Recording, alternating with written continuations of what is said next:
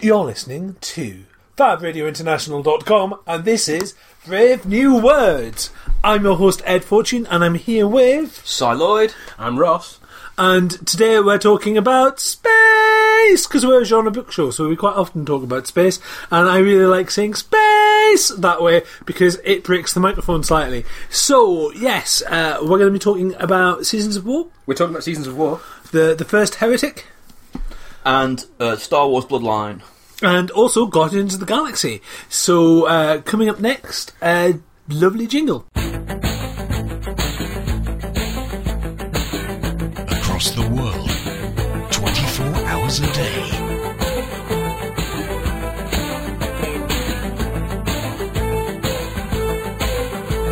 This is Fan Radio International.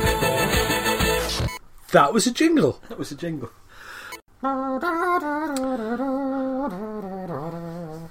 What's up, book pickers? What's up, book readers? Yes. If you want to be on the show, please get in touch. We are available at Radio Bookworm on Twitter. You can find us on the secret Brave New Words Secret Book Club on Facebook. Super Secret Book Club, in fact. And yeah, you can also... We don't want anybody to find it. Exactly. Except we want everybody to find it. If you are on iTunes, which you might be, please share, subscribe, comment, what have you. Just have fun with it. So, we've got a whole load of sci-fi books in front of us right now. Which one do we fancy starting with? Shall we go with The First Heretic? We should go with that. Because it's got first in the title? Yep. Okay, so it's got dibs. It's got dibs. So, we touched on The First Heretic a little while ago, about a month ago now on the show, when it came out. It's cheap as chips right now, because it's part of the Legends Warhammer 40,000 collection, so you should be able to find your hands on it. It's by a chap called Aaron Dembski-Bowden, and it's part of the Warhammer 40,000 universe, of which we are fans. So, space opera. Is it one of the ones that's been advertised on telly at the moment? It is. Amazing. So Warhammer on telly. I couldn't believe it. Warhammer on telly. Space Marines! Look! Space Marines! It's, in fact, the first in the series. And because in the first of the series, the commonly available copy, which is the Hachette Legends Collection version, has plates in it. And one of the plates is of the original cover from the paperback, which is of a very heroic-looking Space Marine being attacked by a very demonic Space Marine monstery thing. Gorgeous artwork by Neil Roberts. Yeah. Absolutely looks a bit like Venom, doesn't he? The Chaos one. And an explanation of the setting, sort of, just in case you haven't an idea as to what it is you picked up. What it is you picked up. So it's that's not The First Heretic.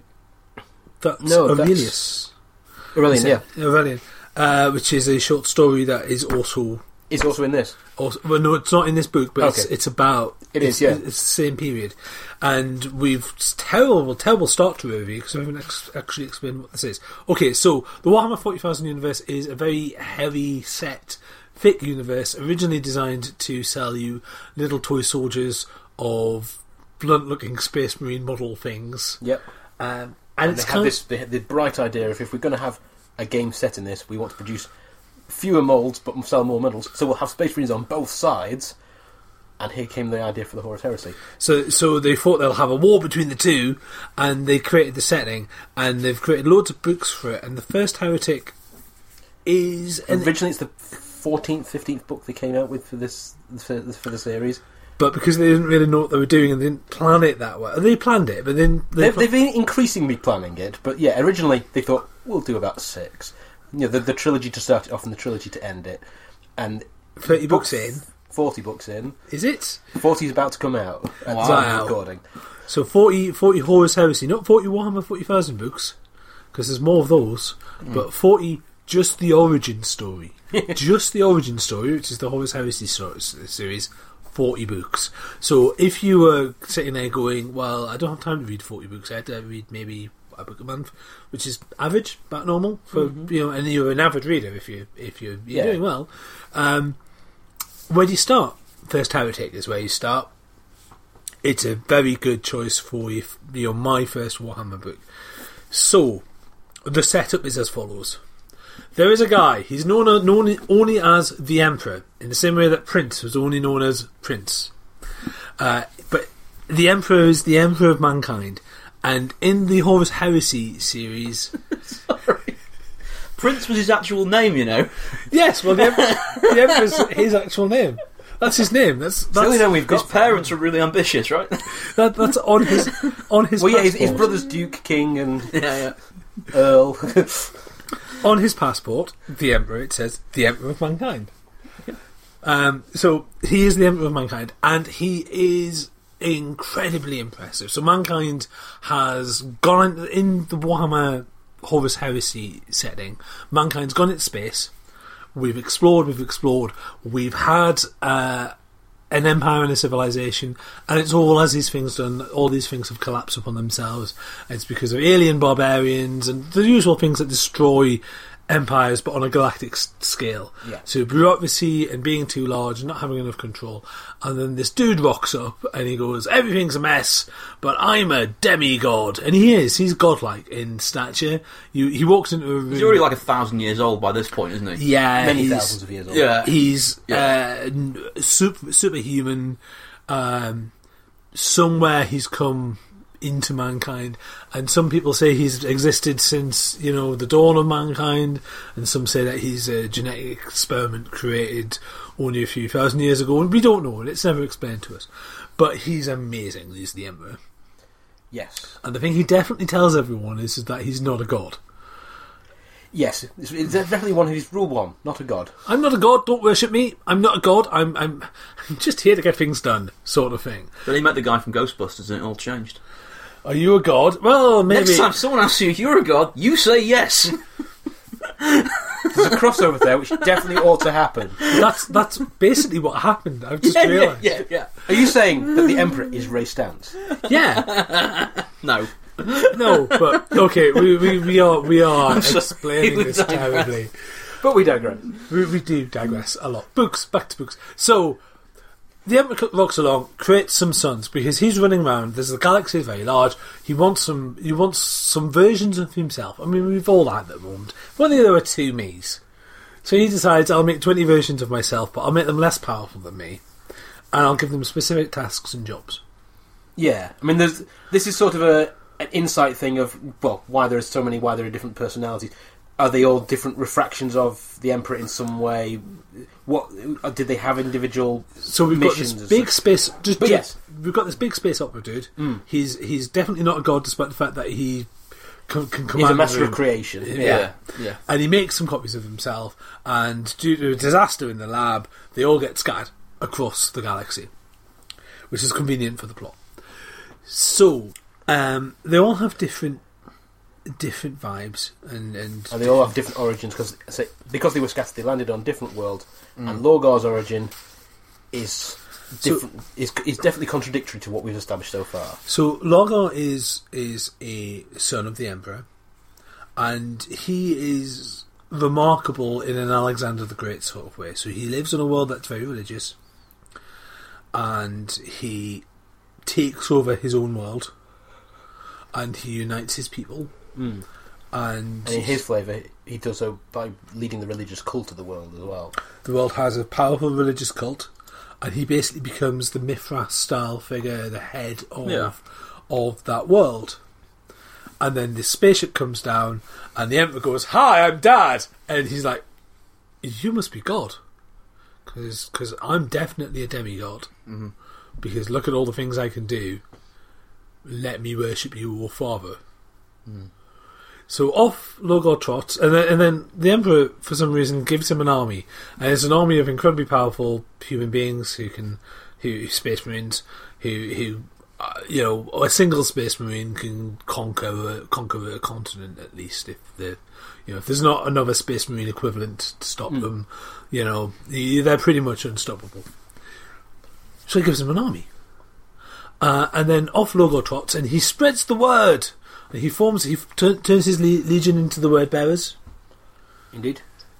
And off they go. Bearing the word. bearing the word of the Lord up to the point where the Emperor realises that he's made a terrible mistake and his religious fanatic son has started a religious cult on his name. He's even written a kind of Bible-y thing about, his dad and how great his dad is. And it was like, yeah, I'm not a god.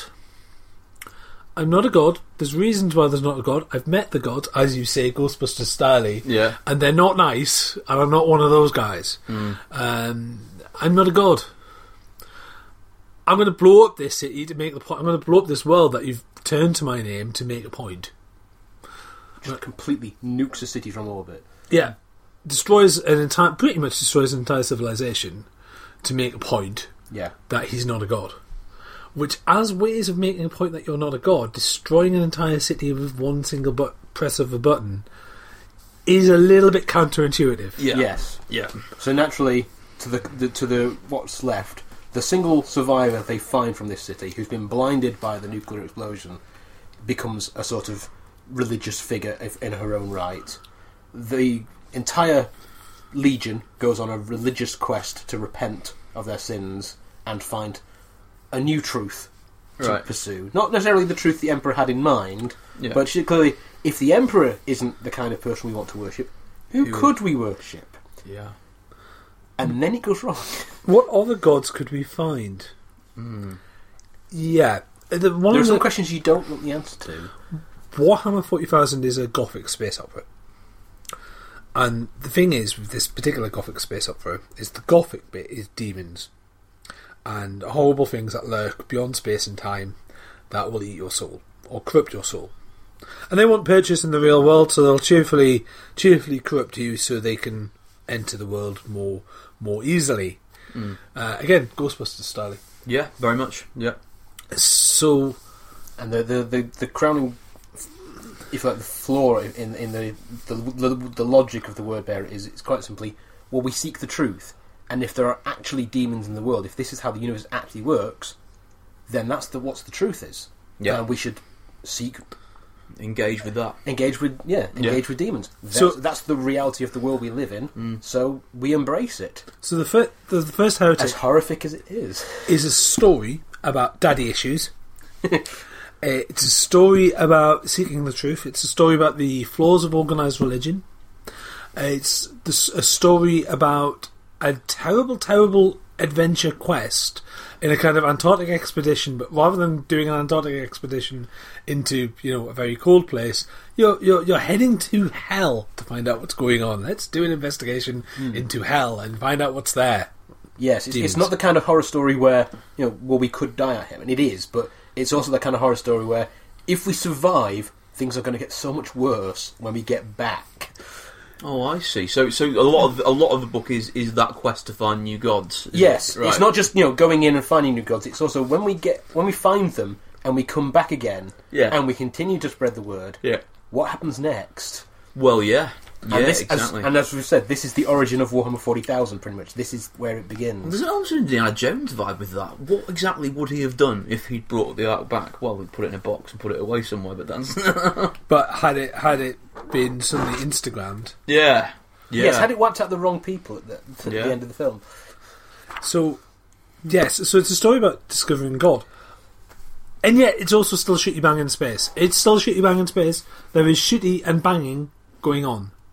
There's explosions, there's monsters. There's lots of huge guys in big armour. Yeah. The whole thing is essentially ridiculous. This is the point. The whole thing is... You have to embrace the ridiculous to get on with Warhammer 40,000. And it's big, and it's gothic, and it's space opera. And that's First Heretic. And it's very unlike another origin story, which is pretty much... Star Wars Bloodlines. Let's move on to Star Wars Bloodlines, which I read a couple of weeks ago. It's by Claudia Gray, who has written other nice things, and she's written... Which was the other Star Wars book she wrote, Ed? Do you remember? Oh, I can't remember this. I think it's one of the Jedi ones. Yeah. Has it got an also by this author section here? It does. She's done Lost Stars as well. I've not read Lost Stars. I've not read Lost Stars. There we go. And looks like she's written some other sci-fi and fantasy stuff. it's what's interesting about it is set in a space opera universe, the Star Wars universe, which she engages with. What she's writing here is an in-betweener. She's writing. There's a lot of prelude stuff to The Force Awakens. It's not quite old Princess Leia from The Force Awakens. This is middle-aged Princess Leia. She's recently essentially given up her son Ben to go off and tour the universe on mad quests with Luke, and husband Han is off judging races, and she's I think you mean as in athletic races. Spaceship races. Right. No, not holding himself in judgment over the peoples of the universe. No. I'm sorry, I horribly misinterpreted that sentence for a moment there. I mean, judging races sounds like the title of a book, which would be very interesting in itself, just because of that ambiguity. Sorry, do go on. Princess Leia is kind of doing her politics thing, and in a space opera style, as Star Wars always is, the Senate, which she's involved in, is factionalised. Independents, who are a bit like the independents in Firefly, really. They want to sort of they want more individual autonomy for individual systems and planets, and you've got the centrists, who want to be. Well, the Empire wasn't all bad. There was a reason we had a Senate before this whole thing went collapsed. Exactly. It was just that Palpatine guy, and particularly Vader. When Vader turned up, it all went wrong.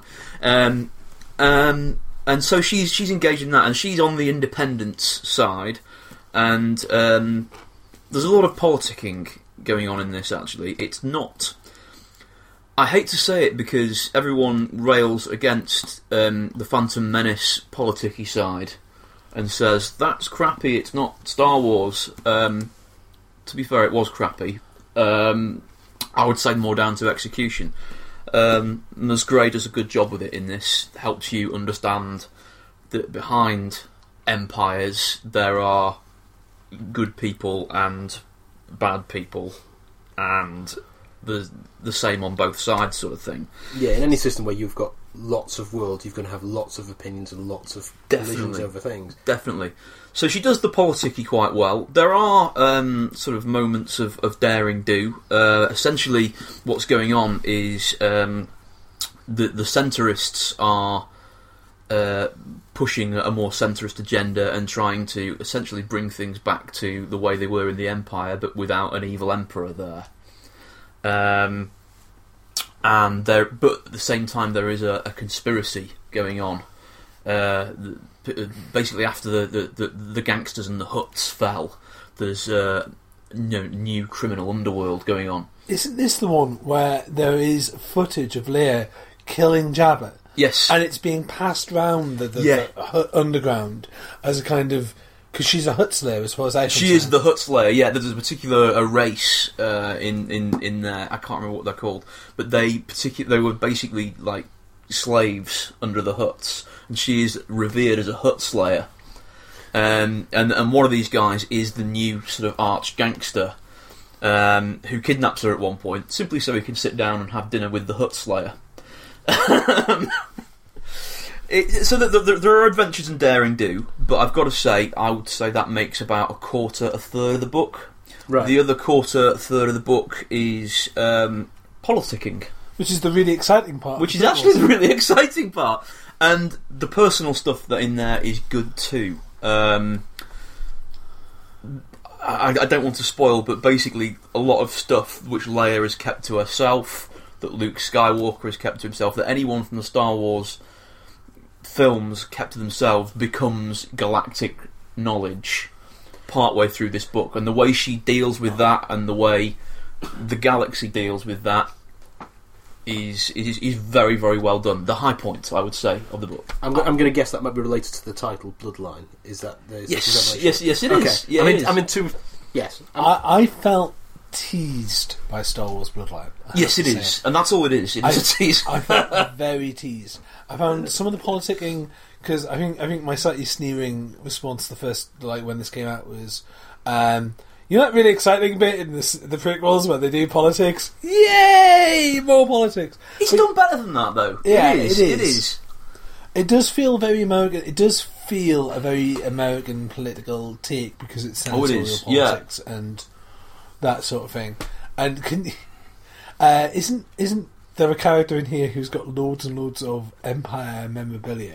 There is, yeah. She teams up. Basically, there's an odd... one of the central character dynamics is a sort of odd couple vibe. She teams up. She's basically the leading independent senator, and she teams up with the young Turk centrist politician, and she basically... for the initial meeting, when they go on this investigatory mission to go and find out who the pirates are and what they're up to, she walks into his office, and it's just full of, like... TIE fighter pilot helmets and stuff like that, and she just looks around and goes, "Who the hell are you? What? I thought you were supposed to be a respectable guy. You worship the Empire." Binders full of Force users. And binders full of Jedi. Oh my god. Anyway, sorry. Yeah, so but they make this sort of odd couple friendship, and they sort of They swashbuckle their way across the universe and find out things about each other that they didn't expect, and that's the central relationship in it, actually, between her and this guy who she thinks worships the Empire, and what actually he does is he just likes order. He likes order, yeah. So the personal stuff is well done. The politics stuff is well done. I've got to say, it doesn't feel that Star Warsy. I don't think the swashbuckle stuff... my buckles weren't swashed. So to speak. Yeah. I think for me, with the Star Wars universe and the books that attempt to do the Senate political stuff, is that it's never... the Senate political stuff feels like a second edition add-on to the it's from the prequels, and it feels like a bit of it that isn't really... I mean, it is there in the original movies, but only for like 20 seconds. It's background. It is background. It's a lot of background colour.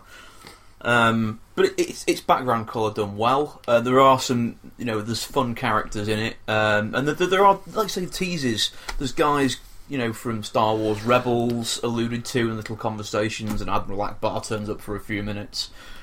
It's not a trap. And it's... Yeah, it's good, and it is a big tease, like you say, Ed. By the end, they're alluding to the First Order. That's come up. I think if I was ever lucky enough to write a Star Wars novel, which I never will be, but if I was ever lucky enough to write a Star Wars novel, I would want Admiral Akbar there simply to help put up a tent. And not do that joke, but just tease it for like a page. He turns up and goes, "Hi." He's like, "Yeah, can you get that that ground sheet?" "Oh yes." "Which one?" "That one." And like, don't do that gag. Yeah, it's got a lot to say about politics and things like that in it. Like, basically, the people behind the First Order in it are just entitled idiots. Trump. Yes. Yeah, they've just got no idea what they're doing, but they've just got this dream and lots of money and and contacts, this very pretty, and they say the right things to this very kind of interesting, I wouldn't say pretty, but very interesting sort of world view that doesn't actually work when you actually have to work it. Yeah. But yes, so Office Space Opera. Talking of, so we've done Warhammer and Star Wars. Oh, that used to be not a trade war. Used to be a comic strip in Buster Comic called Store STORE Star Wars, and it was like a Grenville style corner shop versus a supermarket. Yes, I remember this. But yeah, that's not what I was talking about. Big shooty bang in space. So. You're not possibly that far off. Right, the book in my hand is Seasons of War. This is a Doctor Who anthology, which, very curiously, does not have the words Doctor Who on the title, because it's not a BBC Books, it's not an official title. This was produced for the benefit of a charity. I mean, I'll mention them straight away. This is for the Caldwell Children charity. And the concept, quite simply, is this is an anthology of the War Doctor of Doctor Who. This is the John Hurt incarnation. This is a book entirely devoted to stories about this incarnation. War Doctor's Peter Davison. Sorry. What? Is he a Geordie? No, but I am, and my Doctor is Peter Davison. Right, okay. So War Doctor is... I'm really a Geordie sorry. Doctor. So it's an anthology. This is an anthology. Yeah, this is not one story. This is many stories. It has a number of established names in it from who you may be familiar to as Doctor Who writers. So Paul, I'm not going to pronounce his name correctly. Paul Mars, because it's spelled with a G. So there's George Mann, there's Declan May, there's quite a few established authors in here. There's probably quite a few who aren't established authors in this. Ed will review some of the titles and see if he picks out any names he recognises. Lance Parkin is a name that rings Lance a bell. Parkin is. I think he wrote the Gallifrey Chronicles. He did indeed. Kate Ullman, of course. Yes. Kate Ullman. Matt Barber, Declan May, there's quite a few. Barnaby Eaton-Jones, Gary Russell, of course, Gary Russell. And as you already mentioned, Paul Driscoll, Gary Russell. So names within either the fandom or the actual... Yeah, Paul Spragg is apparently an inspiration for this. Paul Spragg was apparently someone who worked at Big Finish. I don't know the background of this, but I believe he worked with Big Finish, and he passed away a couple of years ago, and so to some extent this book is also in memory of him. There's a preface by Nicholas Briggs. I do want to borrow that now, actually. I've changed my mind. Yes, it is a worthwhile tome. It is a hefty 400 pages. There's a comic in here. There's a decent amount of solid artwork in here. But essentially what they've done is said, well, imagine Doctor Who had been produced between 96 and 2005. Imagine John Hurt had had a full tenure, and imagine the Time War was a series arc that they were pursuing. What would you do with it?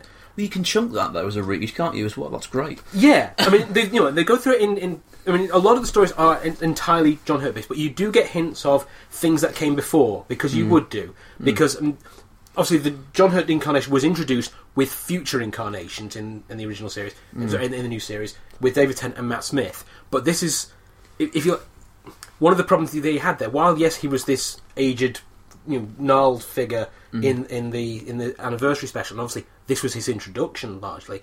This is the man who would remember being the 8 incarnations before him and how different he was from them. So he's bitter about his 8th incarnation making the choice that made him the War Doctor. I love that short, by the way. Do you remember the short? When Paul McGann returned for it, that was a gorgeous little thing. But this features literally the next 5 minutes after that scene. You see brilliant. What happens immediately after that. This has been produced over the last a couple of years ago in itself. Now, I mean, okay, it's 3 years since the anniversary. It has been produced since then. There have been stories which obviously referred to things in the series as well. So, for example, so there is an appearance by Ahila, who was the one who gave him the transformation elixir, and it sort of leads you a little bit in her direction. You do get a story which remembers a time when he was the 6th Doctor and when he wore that beautiful patchwork coat, and when he was a thoroughly nice man, and now he isn't. It's kind of the attitude to start off with in this book is you don't call him the Doctor. Because he's not the Doctor today. No, he's not the Doctor. The book has the complication, of course, that in order to refer to this character, you need some form of moniker for him. What do we call him, man? Yes. So he goes by a number of names during the book. You do have a couple of stories where, because he doesn't have a name, you could say, okay, well, this story starting off in first person. Is it from his perspective? It takes you a few pages to work out. Actually, no, it's he turns up somewhere else in it, because you have this little bit of a problem with naming the character. You don't have something immediately to call him, but he does acquire a number of names. In some cases, he's the Doctor because that's what everybody else knows him as. But he does basically, if you want to live, don't call him the Doctor. He doesn't take well to the title. There are appearances from a bunch of other characters who you've heard of, some of whom you've met. There is an appearance from Leela. There is an appearance from the Corsair. Davros gets mentioned. Yes, so we are tying this in a bit with other things. He does refer to old times when when he was the 1st Doctor, when he was the 4th or the 6th. You do get the sense of this is the 9th incarnation, man. He has had 8 lifetimes before, but this incarnation is lasting a number of generations in itself, and this is a very long war.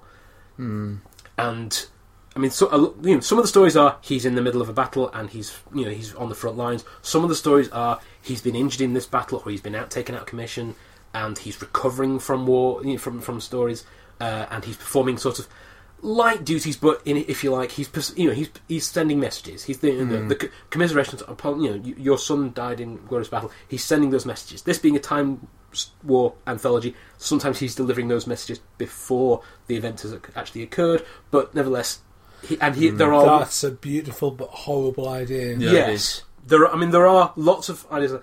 One of the other strong themes about this is quite simply what he would do as the Doctor, because I don't think the series ever went into detail on this, on why exactly he quite likes the planet Earth.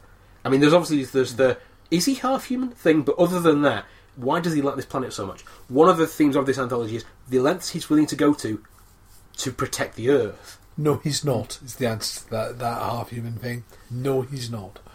He's not. McGann seemed to think so. McGann's Doctor might have been, but then they can regenerate into anything they fancy. Yes. Yeah. They have, yes, obviously. And at that point, they fancied a human. No. Point to Lloyd. Yeah, I believe. Yes. Point to Lloyd, yes. For the benefit of the listeners at home, I've just lit my finger and I've put a one in the air. Yes, he's categorically not half human, but nevertheless, he protects the Earth, and he has made damn sure that the Earth is going to survive the Time War, even if nothing else does, which is a little bit odd, but he does. But this is tempering, if you like, the ridiculousness of wars where anything can happen, and the wars where he has fought this war over and over again. Literally, there are some battles which are being repeatedly fought in the hope that this time we'll get it right. But obviously, the other side are fighting this war with the same principle in mind, and we can refight this war, and we can send in reinforcements back to the beginning of it to try and skew it a different direction as much as we want as well.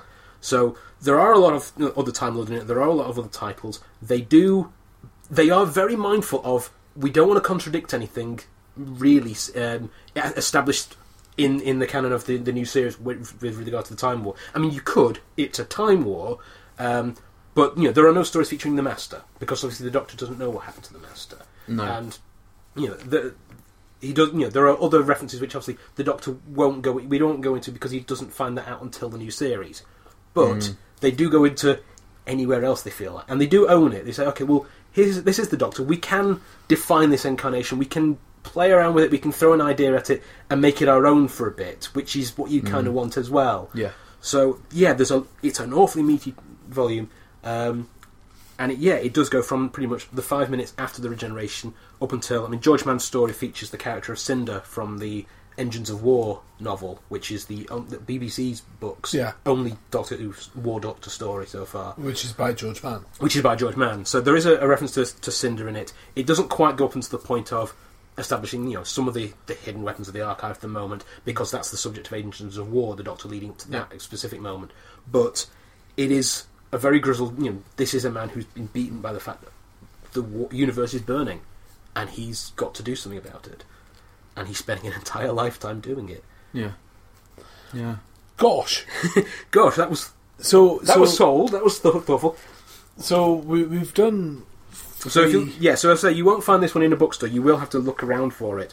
It's called Seasons of War. It's a Time War anthology, Tales from the Time War. It's edited by Declan May and created in support of Cordwell Children. And it's pretty much been put together by a lot of people involved with the Big Finish side of things, and what I would very politely and respectfully call kind of the superfan writers, the sort of George Mann, Paul Mars level of people who either write for Big Finish or they've done some level of writing. Yeah, obviously there are there's grateful thanks to, among other people, there are thanks to many people. It's an unofficial project, but quite frankly, if they produce one of these for every other Doctor, I think that would also be glorious, because it's a lovely tome. It's a lovely dedication to a character who, I've only seen the Day of the Doctor part of the John Hurt Doctor. He has done Big Finish stories since, which I've not yet listened to, but I wish I want to. Yeah. Yes, this chapter of the Doctor's life, which you thought for such a long time it would be impossible to actually depict any of this. We don't have the budget to put it on TV because it's that outlandish and impossible to imagine. Yeah. But you can do some stories of it. You can put some of it together. At the end of the day, it is still biped wandering around with a screwdriver, Yeah. with a TARDIS. And you can write a story about a war that's constantly changing and constantly altering, and you can reset the scene again and again and again. But the only way you can do that on screen is to do a full Hollywood movie, which they've done. Yeah, But yeah, the limitations of Doctor Who and the budget limitations of Doctor Who, Time War was always going to be hard sell on the screen. yeah. But talking about the silver screen, sort of, he said, segueing into. So, I did promise at the top of the show that I would quickly talk about the Guardians of the Galaxy, the complete collection. All right, Volume 1. The complete collection, Volume 1. Okay. Well, to be fair, if they make it, it's not ended. There will be more Guardians comics. So I think by this time we know who the Guardians of the Galaxy are, which is interesting because the Guardians of the Galaxy were always pretty much an obscure... C-list, weren't they, really? Yeah, pretty much C-list. So let's talk about the book that sort of changed that. So Dan Abnett's Guardians of the Galaxy run, which you can find as the complete collection. There have since been other Guardians of the Galaxy collections after the movie, and there's other collections beforehand. So we're talking about the Dan Abnett stuff just to give you a chance to navigate. Because it's comic books. Well, they do. Whenever a Marvel movie has come out over the last few years, there's usually been a collection come out just before it of this is a sampler of this character, just so you can get a sense of it. Yeah. Just before the trailers come out as well. Yeah. So the Guardians of the Galaxy are, as we all know, Vance Cosmo, Charlie 88. You're all staring at me, right? As is because We don't know that. There's there was a team of Guardians of the Galaxy from the 70s, and the idea of them were they were all like one was from Mercury and one was from Jupiter, and they were led by a kind of Buck Rogers style guy lost from time who was a kind of space Captain America, and they're very much a space Avengers. And they were popular for a while, and as a kid I was a big fan of them. And then they kind of just drifted. It hit the 90s. It all became about V-shaped women and, A-shaped men. And slowly but surely, they kind of, as that Star Wars popularity kind of drifted, and they just didn't go back to, they could do star stories and space stories. Marvel were more interested in doing gritty, Punisher, Venom, street stories. So Yeah. Guardians of the Galaxy kind of felt the wayside. And Marvel have always wanted to return and always wanted to do their cosmic stuff. Because, Silver Surfer, the Galactus, space is where it's at for a lot of the Marvel Universe. So they decided to do a big space story where they did a big space tidy up. The thing that comic books do is because you have lots of artists working at the same time and doing lots of stories, you occasionally do one big story where you kind of tie off all the leads. Tidy it up. So what they decided was this. There's a place in the Marvel Universe called the Negative Zone. In the Negative Zone, I sometimes wake up in the negative zone. I do as well, especially if I've been snoring the night before. Ooh. But anyway, so We're sitting on the couch, Ed. So yes, so we've got the Negative Zone is a space that's full of horrible alien insecty things that you can go to by creating a Negative Zone portal. During one of the other big Marvel story events, they started putting prisoners in there. They thought, well, I know, we've got a version that's a bit like Space Hell. Well, just put naughty people in there because it's really hard to leave. Unfortunately, the people who ruled that thought, well, that's an invasion. We don't like that. They use that as their pretext to try and destroy the galaxy. So a big swarm of giant alien insects, led by a creature called Annihilus, decided to take over everything. There is a spunky resistance of all of the Marvel space characters that you've forgotten about. Right. And this is the genius behind the original Guardians of the Galaxy. Dan Abnett worked on the series of books called Annihilation, and you had characters such as Rocket Raccoon, Drax the Destroyer, Groot, Gamora, Adam Warlock, Mantis, etc., Quasar, and so on. All these characters were all in this big, massive space war. Huge, upper attic. Literally, you'd open one page and there'd be this giant swarm of alien spaceships, and then you turn the other page and then there'd be the defenders on the other side. I'm glad that you've said all this because the title Guardians of the Galaxy makes far more sense in that context than it did in the movie. Yeah, that was just MacGuffin at the end of the movie that made them the Guardians. Yeah, we've of got the to include the Galaxy. title somewhere in the movie, and we did, but this makes far more sense. So you've got all these little resistances, and you've got these little stories running around like Nova, and Nova's doing his own thing, and Quasar's doing his own thing, and all these little characters are being dropped in. At the end of it, the Guardians of the Galaxy are pretty much formed, as it's a squad of people who are really good at what they do, and they're not anyone that you would expect, so no one expects Rocket Raccoon to stand up to the plate and save everything, but he does on the back of his mate Groot, and it's hilarious, it's brilliant, and we get all of these characters and we get this vibe for it. Once that storyline had been done, they then wanted to kind of cohere that into, we wanted to know more about the squad.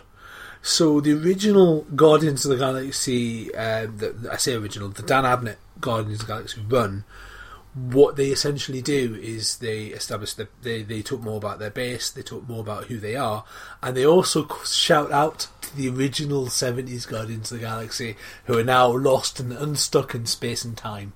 Right. And have become some sort of reality kind of a kind of unstuck thing that can end things. And one of the big things about the Guardians of the Galaxy, the 70s version, is there was one character who could see up to different possible timelines. Yeah. And they were constantly shifting and changing, and occasionally they would turn up and go, "Danger! Danger! We must not allow the Badoon to take over this planet," and so on. So, yes, what the Guardians of the Galaxy comic book does is it picks up decades worth of space stories, ties it up in a nice little space war bow, and then adds to it some other ridiculous space concept. So you've seen the movie that giant head that they're in? The Nowhere? Yes. Nowhere is a dead space god. Yeah, yeah. He's a celestial. That dog that licks the Collector's hand is eventually... It's a Russian Is that space Micah? dog. No, he's called Cosmo. Cosmo, okay. And there was no Russian space program dog called Cosmo. Okay. He's an invention Right. that Dan Abnett had to sign off on. Okay. Because he was his original character. But in the comics, he's a telepathic space dog who runs the space station. And he's very sarcastic as well. And they kind of... So, yes, you should definitely check out the Dan Abnett run of Guardians of the Galaxy. If you've got a spare weekend and an access to Comixology, you should read all of the Annihilus as well, and the Annihilation Wave. But it will take you all weekend. And expect to see some really weird and bizarre characters. Moondragon and Quasar. Moondragon starts off as a martial artist style character who just evolves into a dragon. Moondragon. And she has a girlfriend who is the new who's the new version of Quasar, who is a person with quantum bands and cosmic awareness and this sort of thing. It's really Moondragon sounds like someone's Instagram handle. It really does. It's the 70s. It's really out there stuff, and the genius behind modern Marvel, and it's Abnett and it's Bendis and it's a bunch of other kind of big name comic book writers who are doing superhero stuff, is that what they've done is they've taken all this craziness and they've bound it together into something that's coherent and fun, and it's exactly what they're doing with Star Wars. Yeah, that's true. It does give it a sort of a realistic shape in Bloodline. It does. It's sort of what they've done with Seasons of War as well, in the fact that they've... Are we tying them all together? Yeah, we might as well. What they've done with Seasons of War is they've kind of... They've given us a backstory. We don't need a backstory for the Time War, but we've got one. Yeah. And the same with the 40k novel, actually. Yeah, it's origin story. We have a theme. We have a theme. We have a theme. We did it! We had to do it at least once. You know, We didn't mean to have a theme, but... you know the thing we haven't covered? What? We haven't covered Star Trek. We haven't. Shall we interview someone who's involved in Star Trek? Let's do that. Let's do phone that. up Dayton Ward and see what he's got to say for himself. Dayton Ward, welcome to Brave New Words. Good afternoon or good evening, wherever you are. How are you doing? That's for everybody. I don't know who you're listening to. So, what new exciting books do you have out now? Let's see. Well, right now my most recent stuff is I just recently did a novel for based on the series 24, the television series. I did a prequel novel that takes the character of Jack Bauer well before all the events of the television series. And that was a lot of fun to write. It was also much different than the kind of stuff I normally get to write. I do a lot of Star Trek fiction for pocket books here in the U.S., And so my other recent release is a Star Trek novel that ties into the 50th anniversary of the original series that we're celebrating this month. So been busy. Your 24 novel fit into the world of 24? Well, it was interesting. I was originally going to write a novel. I had originally been contracted to write the novel as set between the events of the last television season and the miniseries, in that gap on the run. So we know the character pretty well at that point. He's been through a lot, and he's definitely a hard character to write for at that point. However, once I turned in my outline, the people at Fox asked that I retool the story and make it a prequel, make him more inexperienced, make him a little more rough around the edges, a little more raw. And that intrigued me because I wanted to get into a little bit of what Jack Bauer was like before he became Jack Bauer, with the capital J. So he's much more inexperienced at this point. He's sort of on his first mission where things go sideways, and he's on his own. He doesn't have a support network. And I was able to set it in the past so we don't have the benefit of modern technology that runs rampant through the show. So no cell phones, no GPS, no internet, none of that stuff. It was a lot of fun. It was interesting to be able to deconstruct him just a little bit. Not too much though, because I'm still a fan of the character. Wanted to do it right for the fans. So Jack Bauer year one? Like Jack Bauer year one, I guess you could call it. Maybe not that bad because he's even back then in his CIA days, he still had some experience. He was a former soldier and a former cop, so he had some street skills and some street experience. But he just hadn't become the CTU Jack Bauer yet, and hadn't faced all of those things we saw him deal with during the show. So I was still able to find some rough edges to smooth over. What's the difference between writing for Star Trek and writing for 24? Well, I get to curse a lot more. No. I mean, the two shows are completely different. I mean, it's definitely 24 is much more action-adventure, thriller, suspense type storytelling, and of course the conceit of the show is that every hour ends on a cliffhanger, so that was kind of hard to translate to the printed page. I didn't follow the 1 chapter equals 1 hour format too rigidly, but I mean it does take place over the course of a 24-hour period because you just have to do that. That's sort of an unwritten law. But writing for one character versus an ensemble like Star Trek, there's a big difference right there, where I get to play with multiple points of view and multiple characters in a Star Trek setting. A lot of this book was from Jack's point of view, in addition to the bad guys and the other people that I threw into the mix. How do you get into that 24 vibe, that kind of tense thriller 24 style vibe that it's famous for? No, but I only had 24 hours to write it. No. No. I didn't. It was fun to write because I'm such a fan of the show. I was on board from the first episode, and I watched it all the way through to the bitter end. I've read all the novels and I've read all the comics, and so I was very steeped in the Jack Bauer lore. So it was very fun to be able to do a project that gets set before all of that. I mean, I think chronologically, I am the earliest Jack Bauer story now. What can you tell us about the Star Trek 50th anniversary work that you're doing? Well, we teamed up with a couple of my writing partner and I, Kevin Dillmore. We collaborate on a lot of our writing, or a lot of Star Trek writing. We teamed up with 2 other writers, Greg Cox and David Mack, and we came up with a trilogy to celebrate the 50th anniversary of the show. And so the story takes place during the 5-year mission with Kirk and the gang in their prime. And the name of the trilogy is called Legacies, and the conceit is that the different captains of the Enterprise have passed this little secret from captain to captain over the years, and kind of safeguarded this bit of alien technology that, if it got out, could be bad news for everybody. And of course, as things are wont to do in Star Trek novels, things go horribly wrong at some point, and our heroes have to go in and fix everything. So the challenge was trying to tell a story that hadn't been told before and could thread in between all the different aspects of Star Trek that we're so familiar with, and yet bring something new to the table and celebrate everything we love about the show, because we're all huge fans of the original television series in particular. So we hope we did well. We hope we saluted Star Trek properly on its 50th birthday. There are a lot of flavours of Star Trek now. Which one do you prefer? Oh, the original. I love the original series. I grew up watching the reruns when I was a kid in school. I was born while the show was still on the air, but I didn't come to it until it was in reruns. So I used to watch it every day after school, and I watched the cartoon on Saturdays, and I played with the toys and read the comics, and eventually stumbled my way into writing for Star Trek. What is the difference between tie-in and original work? What are the subtleties and changes that you have in your writing style? Well, I mean, it's not any harder or easier. I think it's just a different set of challenges. I mean, you have an established universe, and in particular Star Trek, with a very rabid, very loyal fan base, and a very protected fan base. So you have to make sure that you are representing the brand properly. That's how I look at it, anyway. So it's you want to make sure you're doing right by the fans, and you're doing right by the characters and the premise. That's the way it is with any tie-in license, Star Wars or any game license or anything. I mean, the people who follow that material are very, very loyal and very particular about their tastes. So you want to please them, make it feel like it was worth the effort. But as far as rules or challenges or limitations, I don't consider writing a tie-in limiting.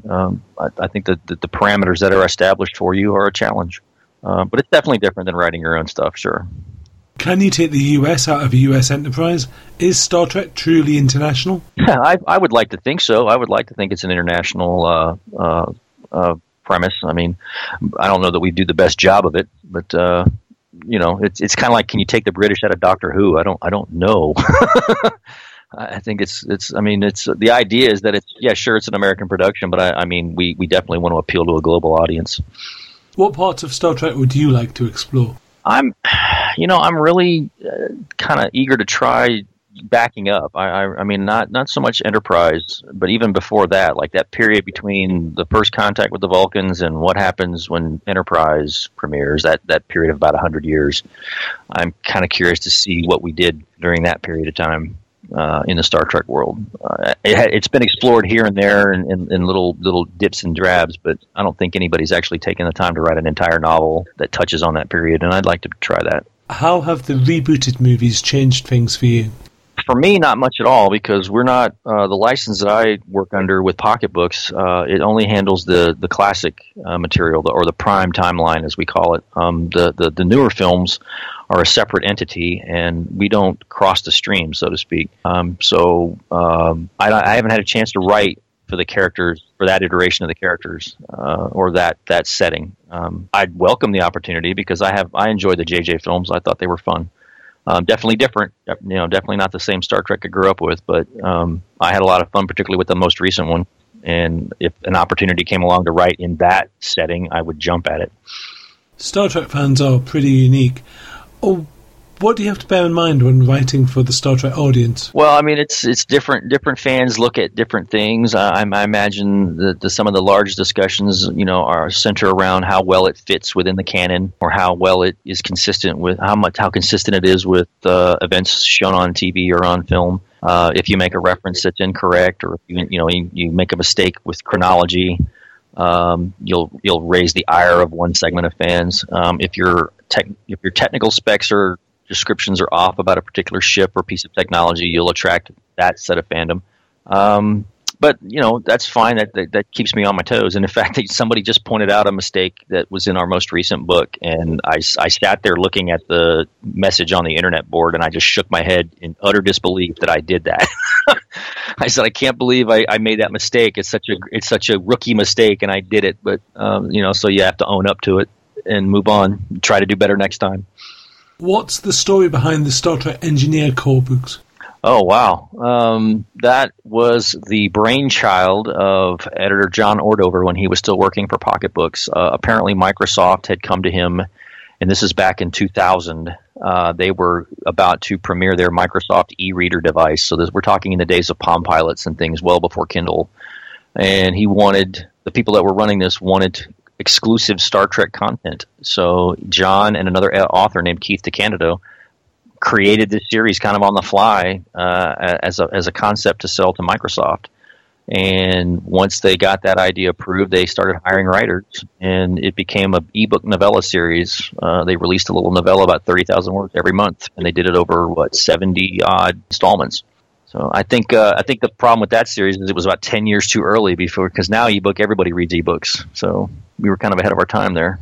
Who is your favorite Star Trek character to write for? I like Captain Picard. I've been doing a lot of Captain Picard lately. I've written 2 Next Generation novels almost back to back, so I've had a lot of time to get into Picard's head again. And so I tend to, and plus now with the way Pocket Books works, we're allowed to take the characters well beyond the events of the films and television series. So I've had a chance to really dive into Picard post movie. He's entering another phase of his life right now in the books. So I'm having a lot of fun exploring that. Will you ever stop writing Star Trek books? Man, I hope not.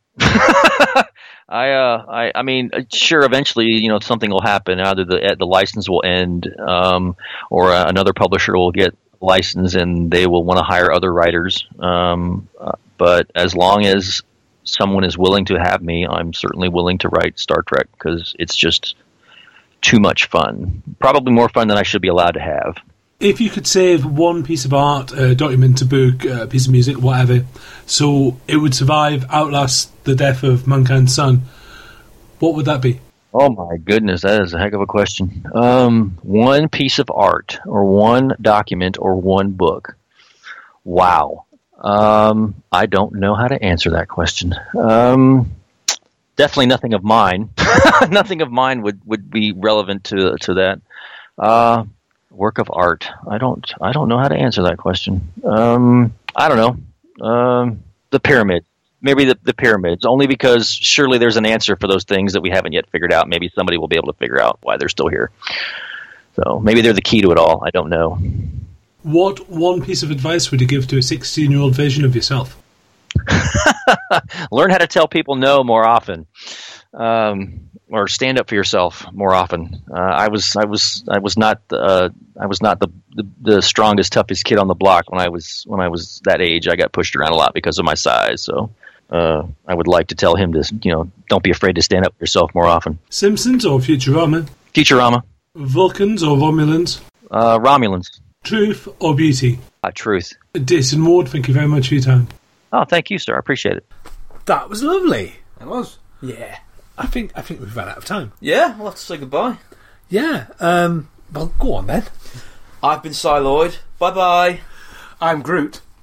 And I'm Ed Fortune. Tune in next time when we will talk more nonsense. But for now, goodbye.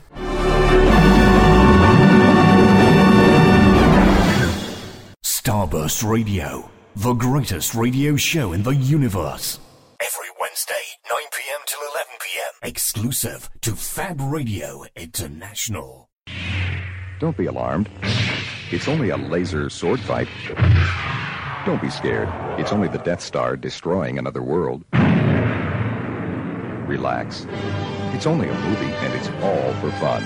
Director George Lucas and 20th Century Fox present Star Wars. Rated PG. Parental guidance suggested.